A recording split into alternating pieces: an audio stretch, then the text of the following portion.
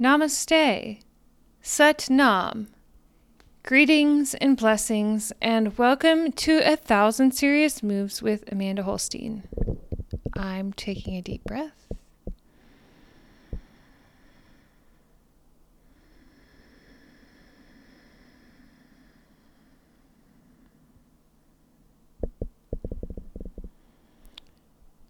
Thinking so many thoughts. There's so many thoughts to think, in so many ways to double think and rethink and doubt and then consider other options.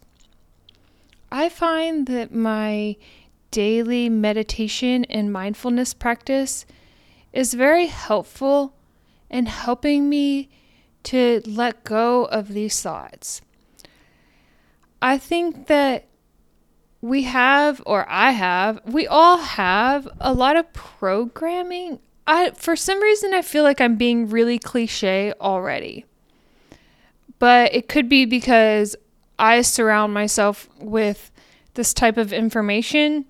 And so maybe it's kind of the first time that you're starting to hear some of these concepts about reprogramming. But I think they probably resonate because I think that when certain people in society start to come to realize or come to a certain consciousness that these things just naturally start to make sense to a lot of people as these ideas spread. And so it makes sense to say that the bro can be reprogrammed, but oh shit, can the bros be reprogrammed? Can we allow the bros back into society? Can we all be reprogrammed? Do we need reprogramming? In what ways do I want to reprogram my brain? Is this making sense? It's like, I think it is. So I know that in neuroscience, I had read this book years ago. It's one of my favorites.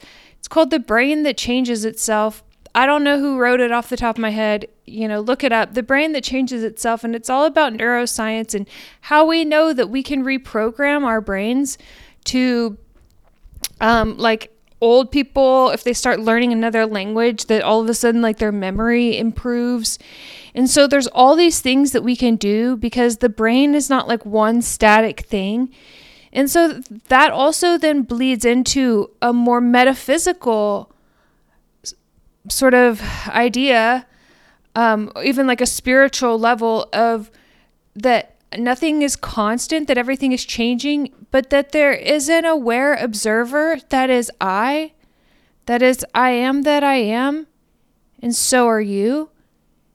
And so as the observer and as the conscious being, I can steer the ship.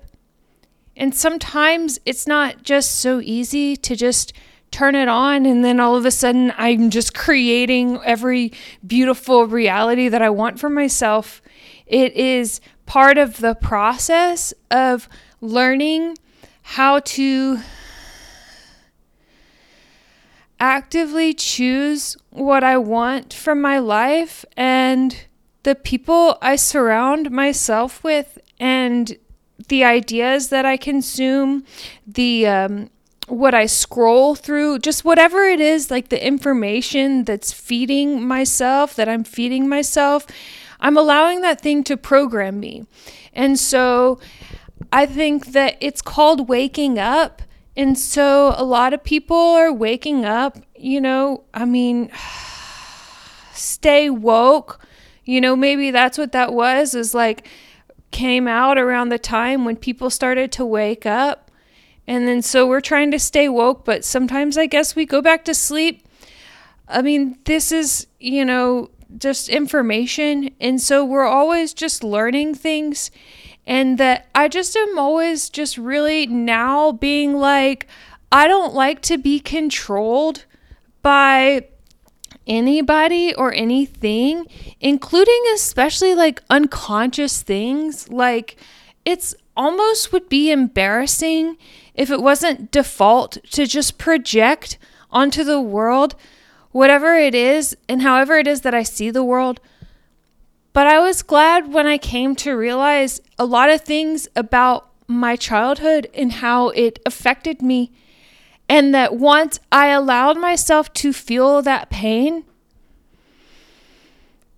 and to greet my inner child with love and compassion, then I've been able to start to move ahead, because I have to bring it out of the shadow. Otherwise, the shadow controls me, and I'm living in a state of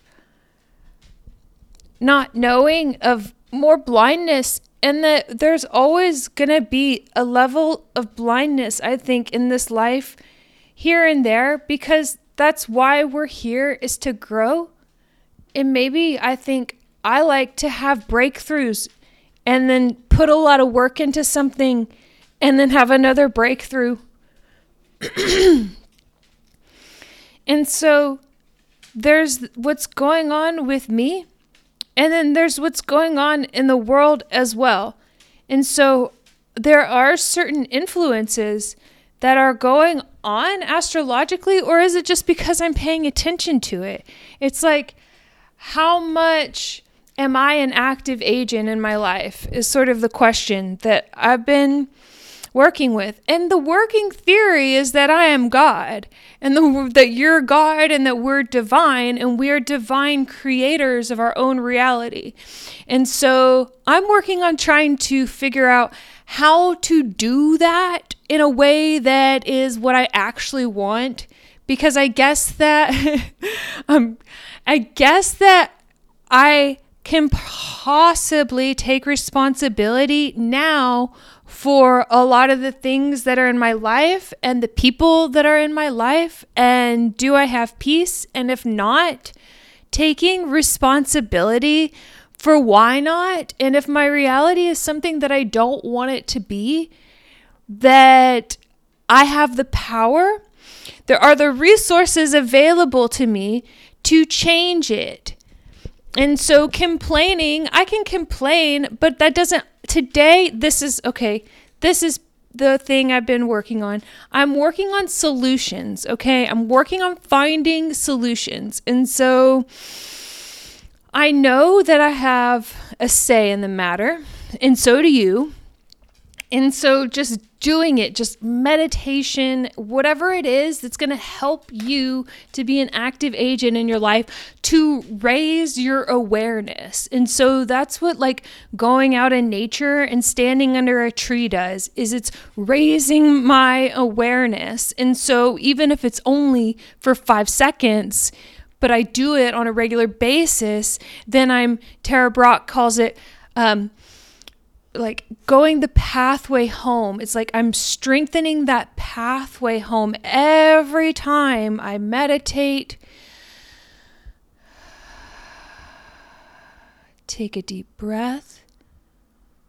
What does the water feel like in your mouth when you drink it? What does the ground feel like below your feet? What do you see when you look around you? How do you feel in your body? You know, these are just tools. These are just ways that I'm learning to cut out all the noise, because I think that the first step to like creating my own reality is like being aware of default patterns and beliefs. And so I think that's where I'm at, is I'm really just trying to rewire my brain so that I can create the reality that I want. Yes. One day at a time, by the grace of God. And I love myself every step of the way, by the way. I am always trying to be more kind to myself, is a huge message for me this year, is more kindness. Let yourself off the fucking hook. Okay. All right. And then here we are now at Psalm 109.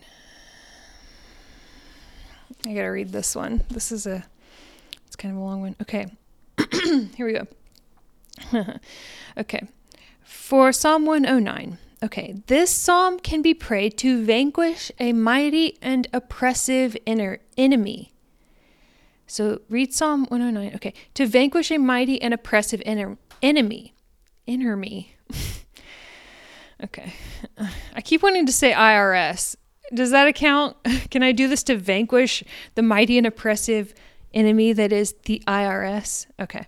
So to do so, a new jug is filled with new sparkling wine and some mustard added to it, like mustard seed. The psalm is repeated over it for 3 days successively while thinking of the divine name El, that is strong and mighty God. This mixture is then poured before the door of the enemy's house, making sure not to spill any on oneself. So you're definitely impregnating this water with a little bit of a demon baby here, because you're wanting to vanquish your mighty and oppressive enemy. New jug filled with sparkling wine and mustard seed. Pray Psalm 109 over it 3 days successively while thinking of the divine name El, that is strong and mighty God, and then pour it at the door of your enemy's house, and don't you dare get any on yourself. And here is Psalm 109. Do not keep silent, O God of my praise. For the mouth of the wicked and the mouth of the deceitful have opened against me.